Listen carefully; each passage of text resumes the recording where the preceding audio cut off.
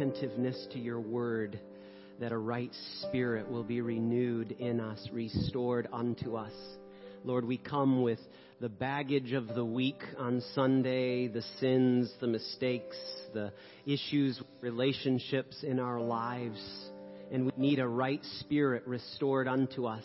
We need fresh oil of your Holy Spirit that heals, that re-energizes and empowers us to live the life that you have called us as a holy people set apart for your purposes. So God, we pray for that fresh oil to be poured out today through the preaching of your word. Lord, I pray that every heart would receive the seeds that you desire to implant, and that the water, the rain of your Spirit would come gushing forth upon us to produce the fruit of righteousness to which we are called. We pray it all in the mighty name of Jesus, our Savior and our King. Amen. You may be seated. Good morning. It is wonderful to be in God's house. The presence of the Lord is a wonderful thing. God's gift to us. God.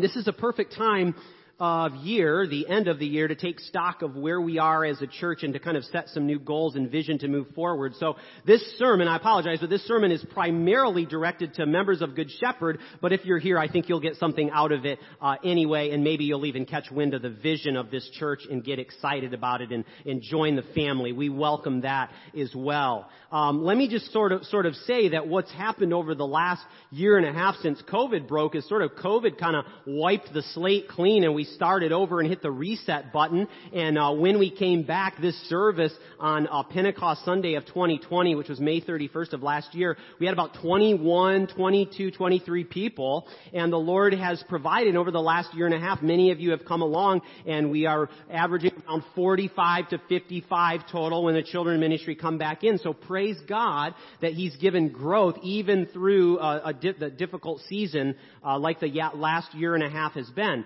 But in a sense, when you're going through COVID, and I'm speaking of myself here and leading a church, you kind of get into survival mode. You're really just trying to survive. You're trying to stay afloat, trying to make things happen like a live stream, and trying to disciple people but keep 6 feet from them, and all of that stuff. And so it's been kind of a difficult season of survival, but I believe that it's a season, it's time to kind of move forward into thriving and moving forward, because we're the church and we're on the offense, and we're toppling over the gates of hell. So as we move into this new year, I want to encourage us and inspire us today about the work that God has begun here, that He is going to carry to completion, as Paul says. Because there has been a good work begun here. Do you believe that? I believe that a good work began here, a new work began here when we returned from COVID last year. And I see the thing that excites me the most is I see a hunger for the presence of God among this people like I have not yet experienced ever since I've been here. And that excites me. There is a true and tangible felt desire for the presence of the Lord. And if we have that and we keep faithful to that, we're going to get on track and stay in the right direction. Amen? So let's look at Philippians. I just want to look at a few of these verses from what Paul says this morning. Now, he's writing from prison, and it's miraculous to me that somebody could be so joyful and full of life who's writing from prison. But he's encouraging them, and in verses, I'm going to look at verses 4 and 5. He says, "In all my prayers for all of you, I always pray with joy because of your partnership in the gospel from the first day until now." So I want to just take a minute and acknowledge and thank you for your partnership with me in the work of spreading the good news, in the work of serving Christ and serving His people. I want to thank each and every one of you who's signed up to do kingdom life in this church, because you have been faithful, and I have every reason to trust that you are going to continue to contend at my side for the truth of the gospel and for the power of the kingdom to be manifest in this place. I have every reason to believe that. Now, here's what Paul says to the Philippians. He says, being confident of this, in verse 6, that He who began a good work in you will carry it on to completion until the day of Christ Jesus. So a good work has begun, but notice that he says, He who began a good work. So a good work did not begin here because I started preaching in a particular way, or Jay played music in a particular way, or the ushers were particularly friendly or something. A good work began here because there's a sovereign God in heaven who said, I'm going to start a good work in this church, and I'm going to develop a people who are so hungry for my presence that it's going to be a powerful place for people to encounter me. I'm going to start a work. And so we are the people who are privileged to be a part of that awesome work of God, His decision to start a work in this church, in this particular place, in this time. You see, the whole story of the gospel is about a good work that comes from God to us. So the very core belief of our salvation, that it's only by grace, it's only that God came down to rescue us, that no one can ever be saved by their good deeds. No one can ever be saved by their good deeds, but by putting their faith in Jesus Christ as the atoning sacrifice for their sin. It was a work from God to us. He looked at us, He said, my, how these people need to be rescued. Because they really are lost in their sin and in their rebellion. They're broken. They need a Savior. And so it was a work from beginning to end. Our salvation is a work from God to us. But how many of you know that we have to cooperate? We have to participate. Because people can sit in the pews for years and years and years and hear the message of the gospel preached that they will perish apart from salvation in Jesus Christ, and they can just sit there and continue to listen to it, and it goes in one ear and out the other, and they think they're going to be saved if they do enough good works. And on that day, God is going to say, depart from me, worker of iniquity. So we have to realize that fundamentally at the core of what we do as a church on mission to spread the kingdom is that salvation comes from God to us, but we have to participate. We have to say, yes, I want to be forgiven of my sins and get on board with that. And we also have to say, yes, I want to be full of the Holy Spirit and power so that I can advance His mission in the world and bring more people into this awesome kingdom of a good Father who loves His children. Okay, so there's God's work that began, okay? In His mercy and love of His own initiative, He chose to move toward self-serving, self-ruling sinners and to pay for their sins with the life of His Son. So that's what God began in salvation. But in the same way, the Spirit of God, by His own initiative and by His own power, marks out particular groups of people for a particular mission, and He begins to work in their midst, advancing the royal reign of Jesus Christ. So not only does God begin the work, He carries it all the way to completion. So you and I don't begin the work. God is carrying something forward in our midst. Do you believe that? God is carrying something forward in our midst. Now, you see, God is the one who makes the river flow, but you've got to put your canoe in the water. You've got to put your canoe in the river.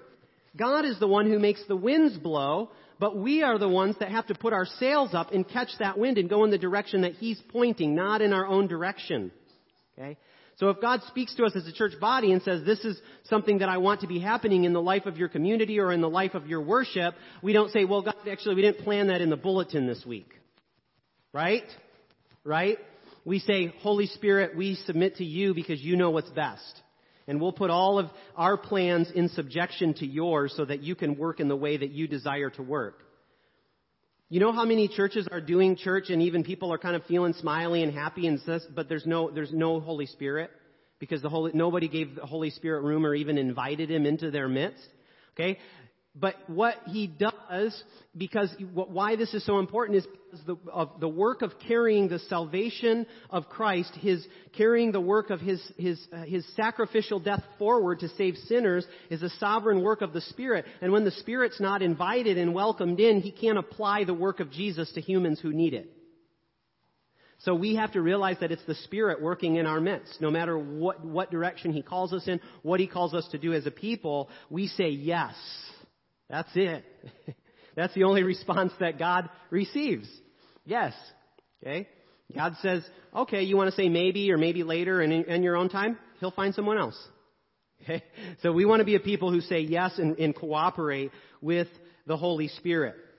You know, you could come to church here for all your life, and you could sit in the pew, and the Spirit could be blowing around you, and people are catching wind of what the Spirit is doing, and the rivers of living water are flowing, but you're like, you know when you're going down the river in a canoe, and there's those tree branches that have just been sitting there for years, and they're poking out of the water, and you kind of got to row fast to go around them? There's people like that sit in the pews. They're like a stuck branch. They're always learning, but never coming to a knowledge of the truth, and the waters of the Spirit are just blowing them around them, and they're kind of just sitting there indifferently. Well, at least I went to church. You got to get and put your canoe in the river, and if that's you got to say, Lord, break up my dry, dead limbs and put your life in me so I can flow with the river of your Spirit. God wants to change your life today. The season of Advent, you hear the word in the readings a lot about repent and repentance. It means making a change. It means turning from one way to another. And if you're sitting in these pews today and you think that I'm maybe like that tree limb who's sitting in that river and the Spirit of God has been blowing around me, but I'm so stuck in whatever it is, my traditions or my beliefs or my personality or what I want to do and not do, that I'm missing the work of God around me, the Lord invites you in love to repent and to turn towards Him, and He's got His arms around you and renew you and bring vitality back into your life today. How many of you believe that? The Lord wants to do a work of revitalization in the hearts of people today. He's a living and present God with us today. So, I just want to say this to you, Good Shepherd. This is not a season for spectator Christianity.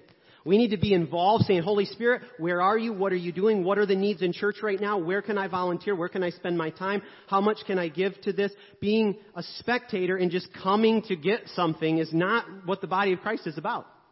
You are a hand or an arm or a limb or a foot or a kneecap or, I think I'm just a pinky in the body of Christ. But we're a body, and you have to contribute and be a part of the movement of the Spirit that is in our midst. Christianity doesn't really allow for spectators, not for very long. You can kind of come and kind of get acquainted for a few weeks or something, but we want to launch you into service and into ministry because God wants to use you, and you have gifts and you have an anointing from God to be used for His kingdom. Don't neglect it. Don't let it grow stagnant. We as Christians are to be vessels of refreshment to the people around us. Okay? You know those water jars that Jesus turned that water into wine? I was reading a story, and the person was suggesting, they were speculating, they said, maybe who knows how long those water jars have been sitting there, and maybe they were getting kind of crusty, corroded, and the buildup was kind of coming, it was getting kind of yucky. Some of us become like that in our Christian lives. We were maybe a vessel of refreshment, and yet the waters kind of started to got rancid, and it's kind of sitting there, and it's stagnant, and it's getting kind of swampy, and we need Jesus to pour out new wine into our hearts. Oh, how I want you to want that today. Each and every one of us. It's so easy to become a passive spectator Christian. There's always ways to dive into the kingdom and move forward. God will never call you to anything that He Himself won't equip you to do and empower you to do and provide the resources for you to do. So would that we be a people who are faithful in our cooperation, not because we feel like God has a big long checklist for us, but because our hearts are inflamed with passion for Jesus, and we want His kingdom to be advanced before His return. So here's where I want to go with this. In verse 9, Paul says, "This is my prayer," he's praying for the church at Philippi, "that your love may abound more and more in knowledge and depth of insight, so that you may be able to discern," everybody say discern what is best. What does that mean? As the love of our community increases and abounds more and more among the saints, the way that will manifest is that there's a deepening of knowledge and discernment in the spirit of the people about what is best according to God's plan for us. Okay? So the love of the saints, as it increases through serving one another, loving each other, encouraging each other, forgiving each other, as that increases, the Holy Spirit is drawn to that. He's looking for a community of genuine love.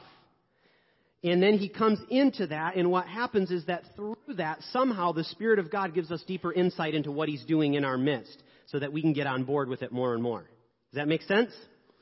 All right. So what I'd like to do, and what I feel like the direction to go from here is I want to share three things that for us as a church that I believe it's necessary for us to do to be discerning God's will, to abounding in that love. So as we look into 2022, okay, what I want to do is I want to paint some vision for you. Can I do that? I want to paint vision for you because we're looking at January in just a few weeks here. So this is some vision for the year 2022. I think there's three things. I could have done 10 things, but there's three that I felt the Spirit of God telling me to share today. The first one and the most important one is that there is an increased hunger and openness to the work of the Holy Spirit. This is what distinguishes true Christianity from Pewianity. Pewianity. This is what distinguishes true Christianity from religion. This is what distinguishes God's people from the rest of the peoples on the face of the earth, is that His presence is welcomed among them and is working among them because His presence is welcome. And I want to share with you that I'm convinced that one of the most disobeyed commands of Scripture in the Western church today is, do not quench the Spirit. I think that's one of the most disobeyed commands in the Western church today. Do not quench the Holy Spirit. That's from 1 Thessalonians 5:19. So the Spirit is being likened unto fire, and if you don't want to quench Him, you need to make sure that you're not doing things that are in essence buckets of water that you're dumping on the Spirit's fire. Rigidity, bitterness towards others, those sorts of things, unforgiveness, being afraid of what people think if we have signs and wonders or healing miracles in our church. We don't want to quench the Holy Spirit because He's the star, because He always points to Jesus. Okay? I want to share with you a dream that I had several weeks ago that I think the Lord was speaking to me specifically about the healing ministry and being a church that is open and asking God to actually do miracles in our midst. I had a dream, and I'll just share with you a part of the dream. It's very simple, is that I was in some kind of a gathering, and it was a large gathering, and there was like a stage, an elevated platform, and there was a sign, and that I was supposed to see so that I could pay attention to it. And the sign said something about do not block it said do not hinder the visibility of signs, wonders, and miracles. It was like what should be happening on the platform, what should be elevated in front of the people is the power of God and signs, wonders, and miracles. And this sign that the Lord showed me said, do not get in the way and block people's view of that. I think it was to be quite honest, I think it was somewhat of a chastisement because I've kind of maybe withdrawn or kind of forgotten or neglected that work of having an open space up here for the power of God to flow. Because I can tell you that almost every time we've said, if you need healing in your body or if somebody has a word of knowledge for somebody, and we've invited people up to pray, almost every single time someone's been healed. There's something about God loves to display His goodness and His love and His power publicly. Okay, so I want to be a church that is not embarrassed about the work of the Holy Spirit and finding the time and the opportunity to give Him space to work. And sometimes that just might be coming up here in the pulpit and saying, you know what? God wants to touch people today. So we're going to just pray for the sick. Okay, so that's what we want. That's the kind of openness that we want to be. The bulletin it helps give us a framework and a structure for our worship, but the Holy Spirit's really our order of service. Okay, He's not concerned. God's not going to get upset if we forget to do the Apostles' Creed a week here or there or something like that. As long as we're making space for Him to move. One of our core values that we developed as a leadership team is in all of our gatherings, we prioritize His presence. I am so afraid that would just become a platitude among us. I want this to be a reality that we live into in our own individual lives, and every time we gather, we welcome the presence of Jesus. We make sure that we have undivided hearts who are focused on Him, that are open to all that He wants to do in our midst. Because that is what's going to lead to transformation of human lives, is being open and inviting His Spirit, the Spirit of God, to work. I was reading a book this week, and they were talking about worship and the statistics. It was a book of research, and the statistics of the percentage of Christians. About half of Christians in the United States say that they have not had a felt encounter with the presence of God since they can remember, and they go to church all the time. That should not be. Okay? We should be people who come hungry and thirsty and expecting to be touched by God in our worship and actively engaged with it. Because He is hungry to move in our midst. I can tell you that He is eager. The Lion of Judah is eager to pounce and to destroy the works of the devil, to heal sick bodies, to bring people to a true knowledge of Jesus so that they are truly born again and saved from their sins, delivered from darkness and set free into the light, into the kingdom of God. Do you believe me? Okay, good. Number 2 is this. In obedience to the Great Commission, we need to have a commitment to reaching the lost. I started to talk about this and kind of trying to bring attention to this, and then COVID hit, and it became very difficult to have like an outreach events and things like that. But we have no excuses now because Florida's like the least COVID-y state right now. So we have no excuses. In the book of Acts, when you read through and you start seeing the church growing, it constantly uses a phrase. It says, God added to their number those who were being saved. So it's God, again, who started the work and who will complete it. And it's God who, in the midst of it, will bring people to salvation in Christ through the work of this local church. But the people in the book of Acts were out there cooperating with God and preaching the gospel publicly and sharing the gospel with people and inviting people into the community. So there has to be cooperation as God is adding people to our midst. Did you know that every disciple of Jesus is called to be a disciple maker? Can I just say that? I know that ruffles feathers sometimes, and some people say, well, I'm not one of those people, the Jesus-y people, I got to tell everybody about Jesus or whatever. I'm like, have you read the Bible? Do you even know who Jesus is? Every Christian disciple is meant to be a disciple maker. Okay? Now, I'm not saying that everybody has a calling to go out and preach on the street every single day. But even in our lives of work, in our interactions with family and friends who are unsaved, who are lost, shining the light of Christ with boldness and with love to bring people in. And then to spend the time and the energy that we need to disciple people. And as a church, I'm so excited at what I see. I had 2 different people saying, hey, I think that I might be a good mentor for this person. I kind of want to disciple them. Would you be okay with that? I'm like, I love that. If you are a Christian who's got biblical knowledge and you're walking with the Lord and your faith is strong, you should be looking and thinking and praying about who you might disciple who might be newer to the faith. Because you can. And the more that I can delegate that to the people, the better off we'll be, the healthier we'll be. The more of discipleship is going on in our midst, and I see that starting to happen. I see it happening. This person says, I'm getting together with this person to have a Bible study, or I'm going to get together with this person and have some prayer and stuff, and I love what I see. We need to stay on that trajectory and deepen it because people's lives will go deep. Here's going back to the idea of the Great Commission and making disciples. I want to read this to you. This is something that I hope inspires you because it shows what is possible when people are just simply willing to work and to go out in the power of the Spirit. This is from my favorite Chinese minister, Brother Yun, who has lived an incredible life and is an evangelist and a preacher and has been very involved in the underground church in China. He says this in one of his books. He says, a number of years ago, the Lord showed the house church leaders in China to launch an initiative called the Gospel Month. Between Christmas and Chinese New Year, so that's February 1st in China, every believer was required to lead at least 3 people to faith in Jesus Christ and then begin to disciple and train them, in turn, to go out and win more people to the Lord. Each church leader was required to lead and disciple at least 5 people during this time. The results were extraordinary.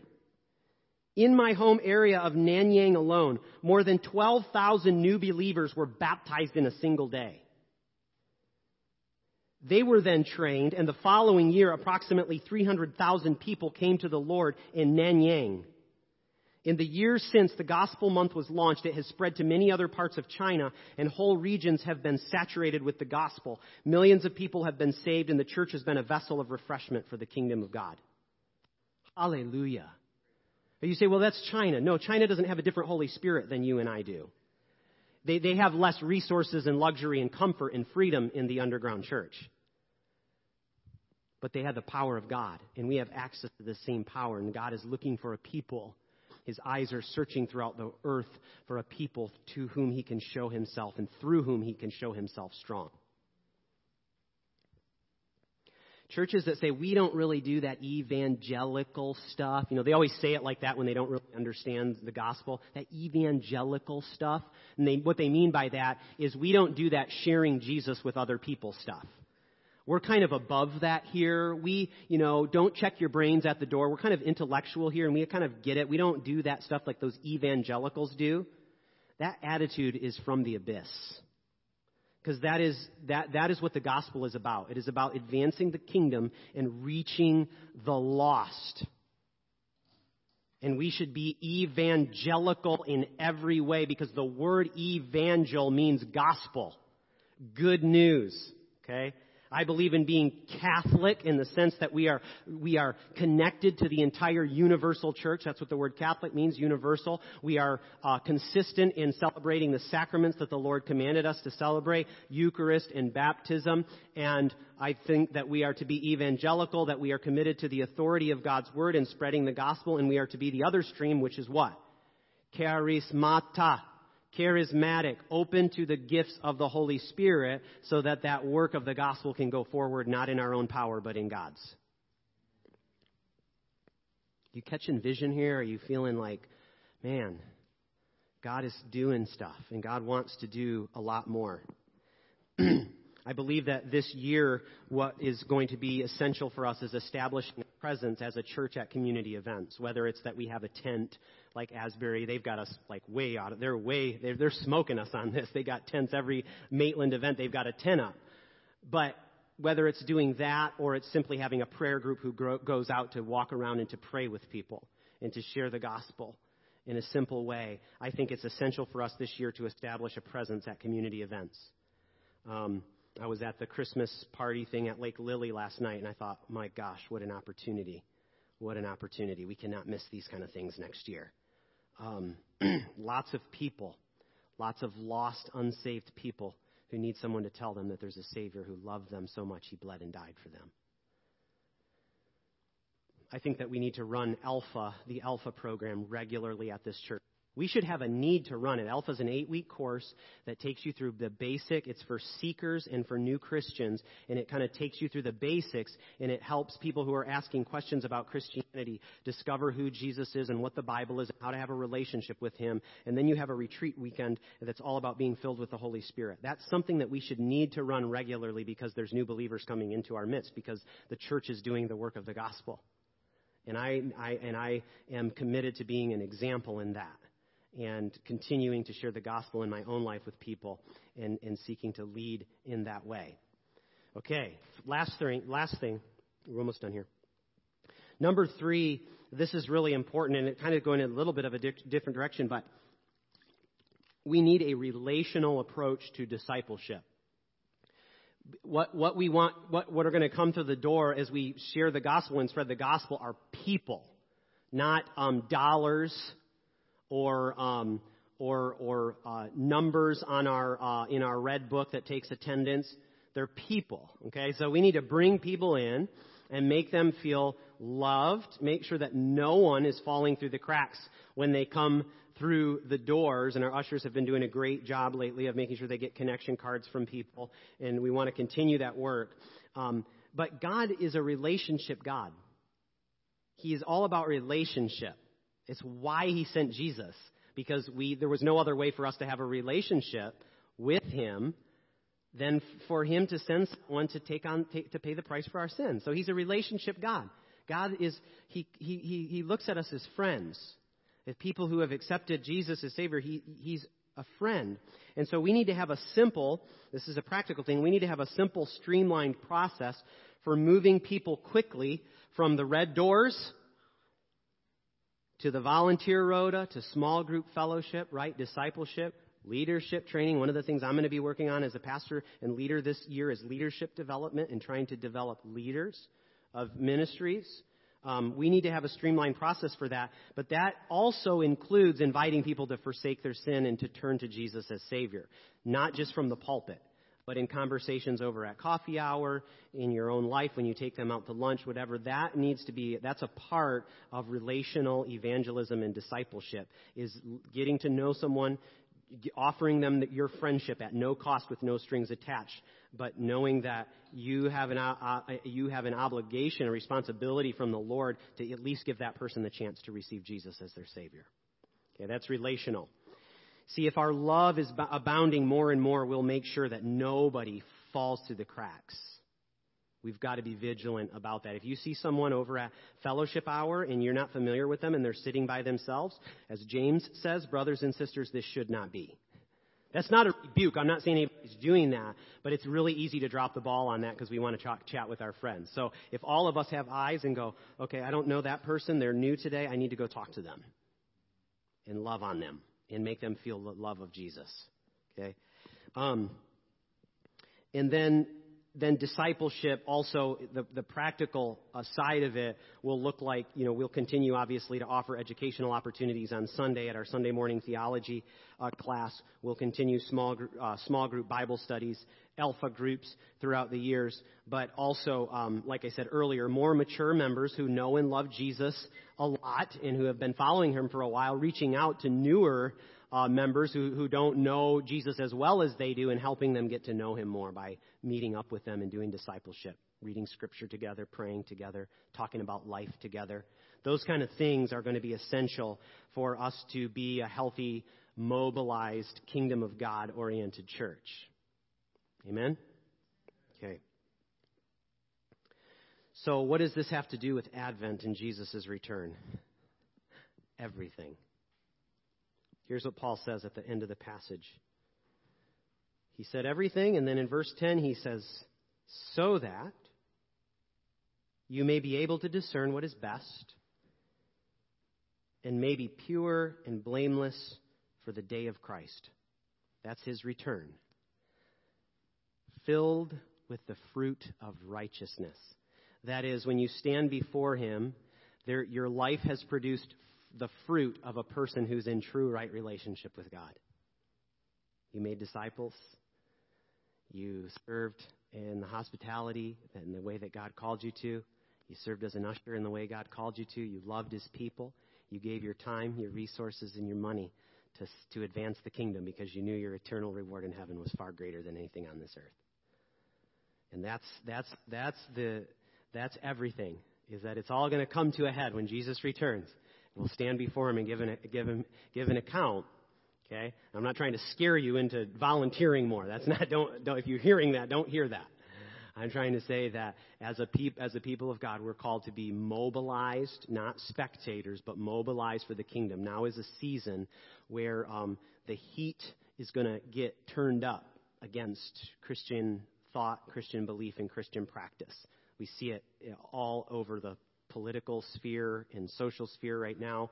The fundamental ideologies that are trying to drive our culture forward are anti-God, anti-Bible, anti-nuclear family, all of that stuff. Okay? And I'm not trying to preach a political sermon, but the reality is that by nature the kingdom of God is done in the midst of a political kingdom, and often its ideologies clash. That's biblical. Okay, so now is a season to do what we're called to do, to say, Lord, show us as a church how to discern your will, which is best, and what you're doing in our midst, so that we can reach the lost and just and when you return, you find us laboring in your vineyard faithfully, joyfully, full of the Holy Spirit. Amen? I want us to do something. I want everybody to stand up.